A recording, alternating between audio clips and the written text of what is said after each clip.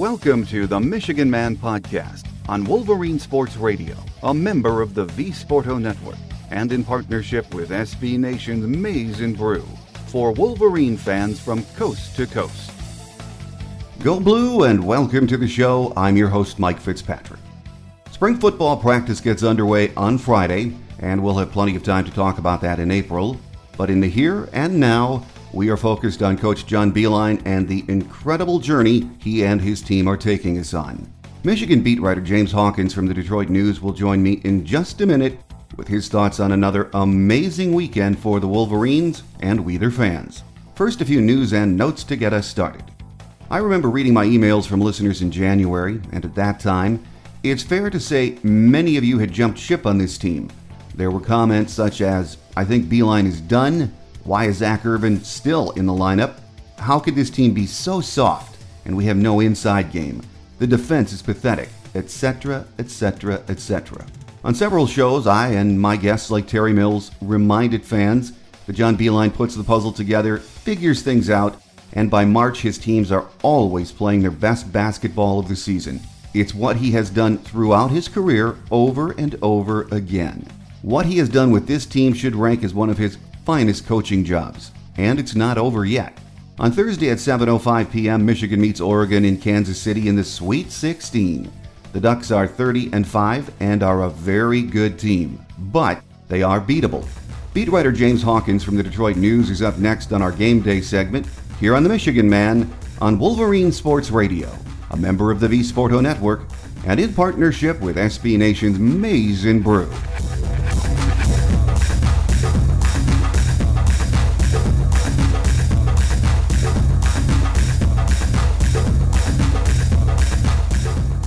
Here with us on our Game Day segment this week to talk about a crazy weekend in the first round of the NCAA tournament, Michigan beat writer James Hawkins from the Detroit News. James, great to have you with us. Thanks for having me, Mike. Well, you can call it magic, you can call it mojo, being lucky, peaking at the right time, whatever it is, Michigan has found it, and they now have the looks of a very dangerous team, don't they, James? Yeah, I don't know what the right word is either. I mean, I'm sure people are using all different types of words, magic, whatever, but I think the best word to use with this team right now is versatility. I mean, obviously these past two games that they had in Indy this week, facing Oklahoma State in the first round, the focus was kind of on Michigan's transition defense and the whole track meet that game was going to be, with Oklahoma State being one of the most up-tempo teams in the nation. And they proved that they could play the game when they, speed it up and, run up and down the court. And then, the focus shifted to the, if Michigan's defense could crack Louisville's defense, because they're long, lengthy guys, and, the defense stifles a lot of teams, forces a lot of turnovers, wrecks a lot of havoc.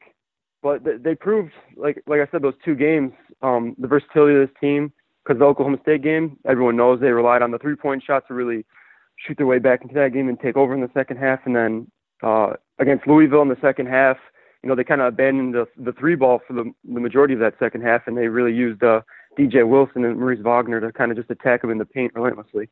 And that was what was fascinating about Sunday's game, James. Louisville's game plan, and Rick Pitino said it before the game, he said it at halftime when he's being interviewed on CBS, was to take away the threes and try to wear Derek Walton out, which that's a good game plan, because I don't think any of us thought Mo Wagner and DJ Wilson could do what they did. And simply put, those two young guys turned the tables on Pitino in Louisville and became a huge matchup problem for them, didn't they? Yeah, you could tell early on that they were focused on taking Derek Walton out of the game.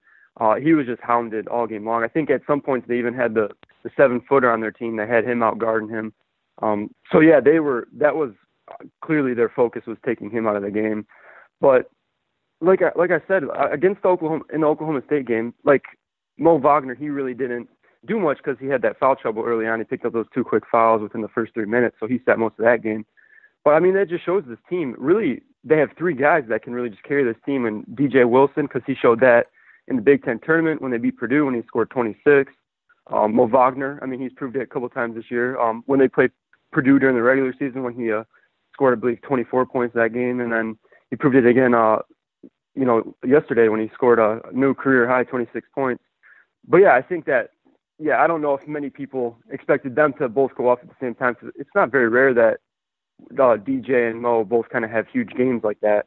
But just kind of how the game shook out and kind of the adjustments Beeline made, they just took advantage of it because they knew that they weren't going to let Derek get going at all. Well, what Mo and DJ did was special, as we all witnessed, but I still don't want to forget about Derek Walton Jr. I mean, we saw that his shot was off. First time in quite a while that he just hasn't had it going on from a scoring perspective, shot perspective, but he did so many other things well, and I think most importantly, staying calm, showing that leadership on the floor, getting that offense in the right sets, and continuously exploiting the Louisville switch-offs that created those mismatches with Mo Wagner. So the points again were off, but his leadership, huge all day, and still one of the keys to that win, James. Oh, definitely. I mean, even though you look at the his points scored, he only scored 10, and people might think like, oh, he didn't have much of an impact on the game.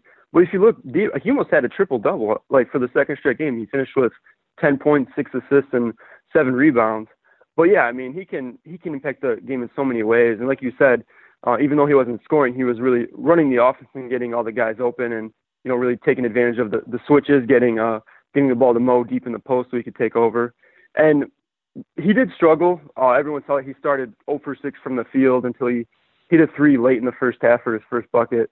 But then it just shows how much faith and confidence this team has in him.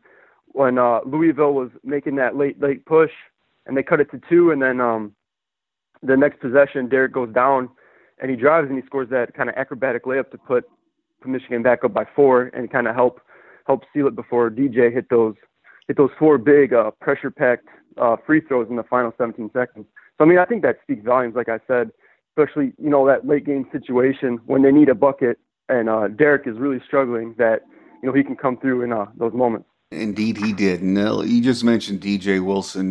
Talk about those pressure-packed free throws on Sunday down the stretch, and he did it with a smile on his face, which was another thing that made me laugh. But talk about him. He's another guy who's really found his stride, James. Yeah, we asked him after the game about that free throw situation, like how can he handle that, and he just talks about the confidence he has in himself, and the confidence that his team has in him, and he's actually hit those pressure situations the past 2 games, but because in the Oklahoma State game late, Duncan Robinson missed, the front end of a 1-and-1, and that game they had a little bit of trouble putting that one away until DJ hit 2 more free throws in, the final seconds to really seal that one. And then against Louisville, he hit those 4 straight in the final 17 seconds to kind of seal it for Michigan too. But yeah, he's been playing phenomenal. It's just kind of one of those things where with him and Mo both throughout the season, they just continue to develop and progress, and really become big weapons for Michigan's offense. Another guy I want to mention, not only from his play in the Big Ten tournament, but what we've seen in the first round of the NCAA, is senior Zach Irvin. We all saw him struggle late in the season, but to his credit, he kept on working. He was doing other things to contribute and help the team, but he has notched it up in the last 2 weeks and answered the bell, James. Yeah, no, if you look at his stats, he's actually been pretty steady. And, I mean, obviously he had probably a little bit of motivation this weekend, being an Indiana guy, and this is kind of his final homecoming, so to speak, playing in Indianapolis, not too far from home. But yeah, he hit some big buckets these past 2 games, especially in the Louisville game. If you look at his stat line, he didn't really light it up at all. He only took 9 shots and he finished with 11 points. But there was one point where Michigan made their kind of that run in the second half. I think it was a 15-4 run where they took the lead for the first time since like the first minute of the game when they went up, I believe, 53-51. But during that stretch, he scored 6 straight for Michigan. He had a layup, and then he had back-to-back mid-range shots, which obviously is huge. And then same thing with Oklahoma State. I mean, teams just keep giving him that mid-range shot, and he just keeps burying it. But yeah, that's having him, back in, because that's when Derek kind of took off, was when Zach was struggling, and that's when Derek just kind of kept stringing together 20-point games. But yeah, these past couple weeks, he's been steady. He's been getting them double digits. And they don't really even need him to be the leading scorer like what he was earlier in the season. That just shows how much this team has changed and evolved over the season. With us here on our game day segment this week is Michigan beat writer James Hawkins from the Detroit News as we look back on another great weekend in Michigan basketball in the NCAA tournament first round. You know, James, you've been covering this team all year. You've watched Mo Wagner's evolution, and I don't know if in all the years I've been watching Michigan basketball, if I've seen a player blossom or come of age faster than he has. I'm beginning to think, though, the best is yet to come from this kid. It's just amazing to watch him explode on the scene, isn't it, James? Yeah, no, he's been getting better and better each game. And obviously early in the season, like coming into the season, the biggest issues with him was foul trouble, you know, him kind of staying on the court, and obviously his focus on his defense. That was probably the two biggest areas he had to improve on. I don't think there was really ever a worry about his offense. But yeah, his defense, it has been getting better throughout the season, because I think you can look back to the Big Ten tournament game and the title game when they played Wisconsin, and he was on Ethan Happen. I mean, he hounded him throughout that entire game. He was all over him, and Happ just had really struggled to finish around the rim. And I think that's just a credit to how much, you know, Mo's been improving and working on his defense with, assistant coach Billy Donlon. And like I said, yeah, his offense has always kind of been there, and he's shown that throughout the season, especially his long-range touch, being that added weapon where he can just shoot over anybody. And then these past two games, he's really showed off, the kind of the mismatch he provides, typical, big men where Mo's kind of that stretch five, and he can kind of, use that step back, or he can, just blow by his defender with a dribble. So, yeah, he's definitely been one of the guys who's just continued to get better and better as the season has gone on. And he has so much fun playing the game. That's, I think, what it's so much fun for fans to watch him as he enjoys every minute of it. And I thought after the game on Sunday when he was interviewed by CBS, his answer to a question was great. I forget the name of the sideline reporter, but she said, "What's it like to be the man?" And he laughed and he said, "I'm not the man. And that's what I love about my team. Anyone can be the man any night, any game." And he's right. This has become a team with so many players now capable of stepping up and beating teams, James. And again, that's what makes them so dangerous right now, isn't it? Yeah, they have. I mean, if you look at it, they honestly have three guys who could really carry the team at any given game, and DJ Wilson, Mo, and then Derek Walton. Those three guys, they're all capable of scoring 20-plus points in any game. And not to take anything away from Muhammad Ali Abdur-Rahman and Zach Irvin, they're both pretty steady scoring options as well. Like Muhammad against Oklahoma State, Muhammad scored 16 points, which is nothing to rub your nose at. But yeah, it just shows their offense, how well this offense runs, and Beilein, kind of what he draws up, and how everything kind of works with this team. Any given game, any given guy can kind of be the star, and that's kind of what Derek Walton alluded to that in his post game interview yesterday. He was just saying that really there's no star on this team. It's just any given game, it's any guy can really step up. And whether you're Oklahoma State or Louisville or Oregon on Thursday, you have to look at this Michigan team and say, how do we neutralize them? And you know what? 3 or 4 weeks ago, I think we could have said, just take that perimeter game away from Michigan and you beat them. But you can't say that anymore because, as we've just mentioned, this team has now become very versatile. And believe it or not, it's almost from a game planning perspective. If you're playing Michigan, pick your poison. Who are you going to stop? Yeah, that's actually what DJ Wilson said the other day after they beat Oklahoma State. They were talking about how they were kind of taking away everything in the paint. They were just basically giving them the three point shot, and they're just like, well, I mean, guarding us, whatever you're going to give us, it's kind of like a pick your poison type of offense. And then Louisville coach Rick Pitino, before they played Michigan the other day, he actually said, the two hardest teams to prepare for, like on a one-day preparation, he said was Michigan and West Virginia, which is pretty high praise coming from a Hall of Fame coach like that.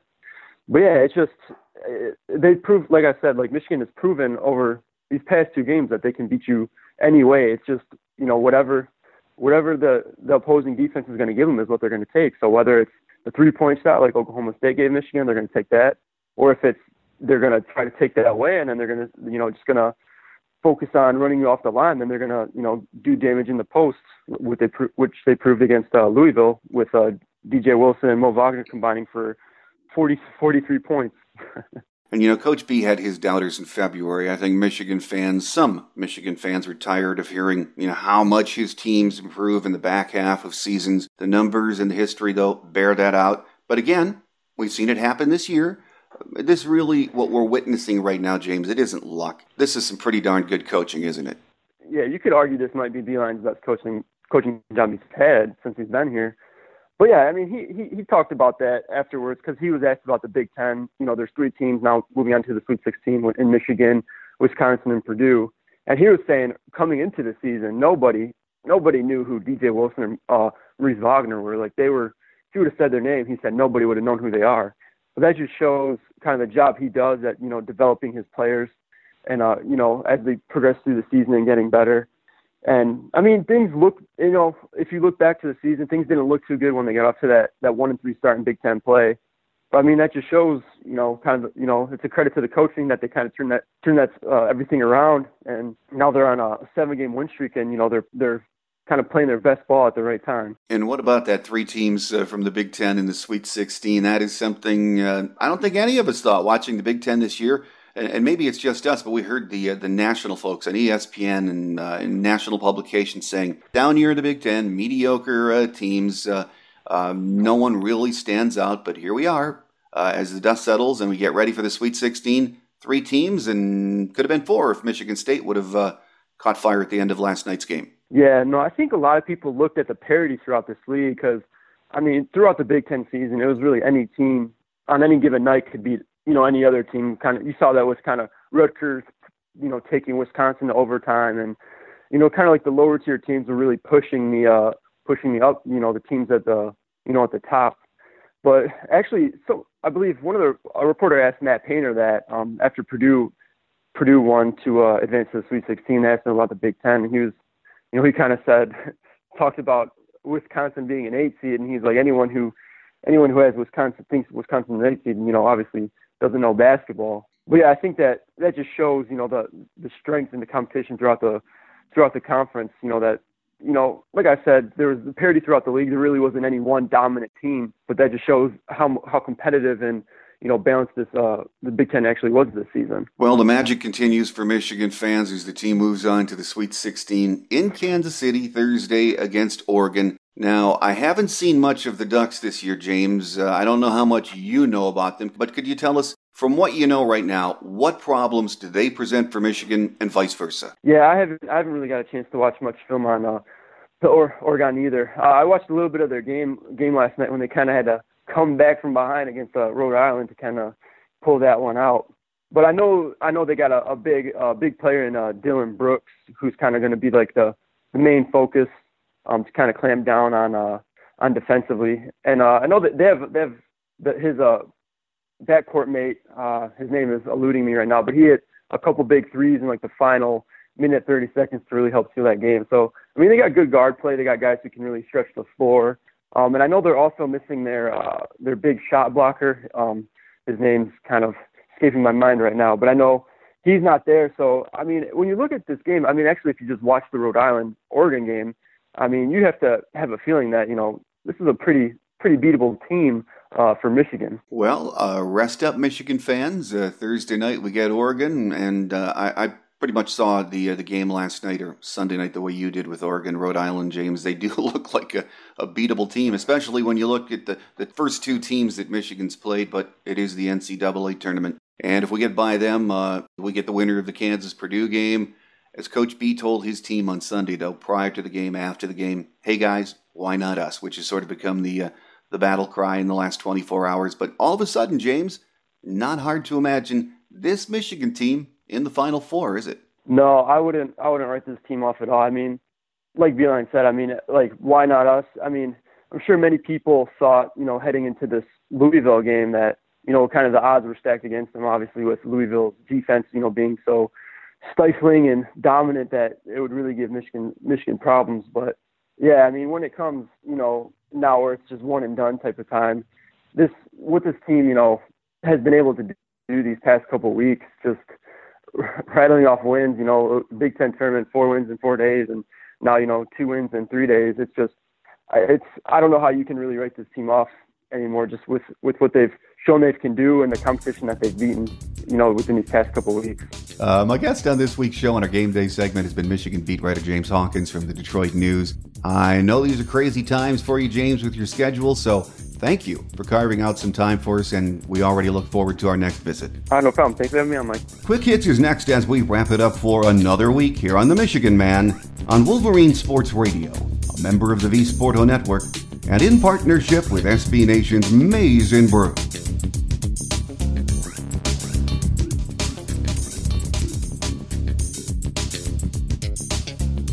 On Wolverine Quick Hits today, women's basketball trailed by 1 point with 4:52 remaining, but held Wright State to just 2 points the rest of the way, as U of M escaped with a 71-66 win over WSU on Saturday afternoon in the second round of the WNIT at Chrysler Center.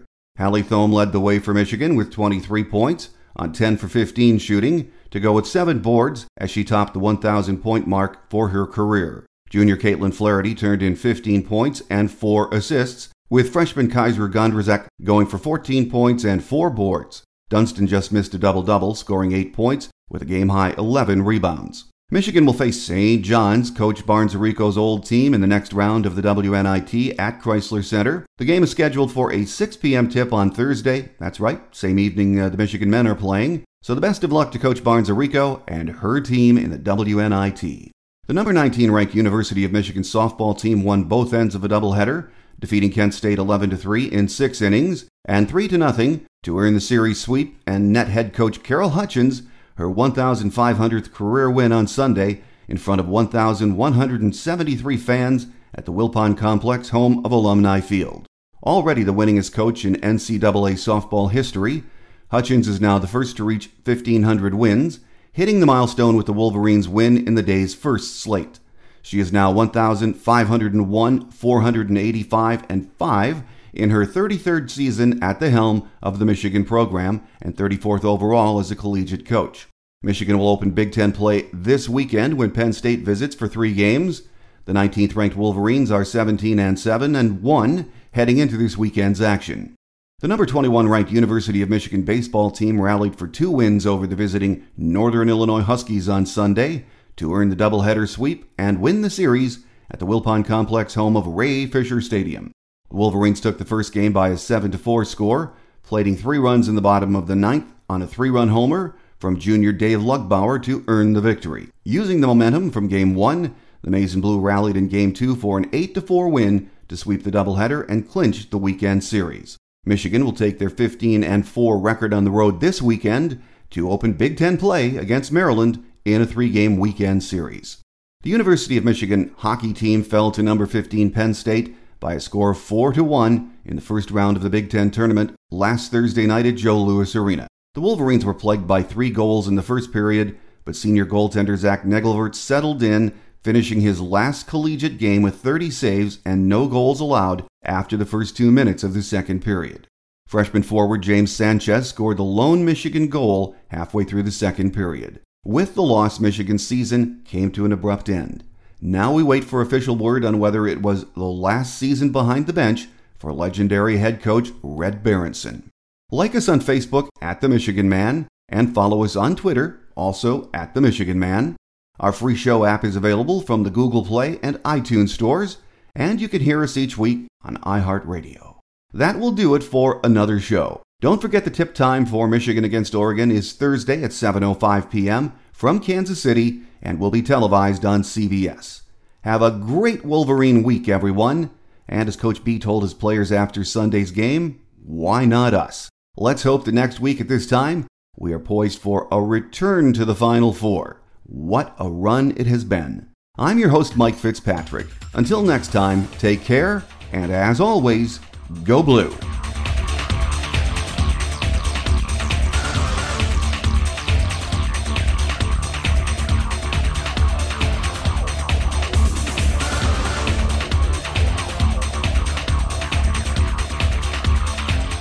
Thanks for joining us today on The Michigan Man, here on Wolverine Sports Radio, a member of the V Sporto Network, and in partnership with SB Nation's Maize and Brew.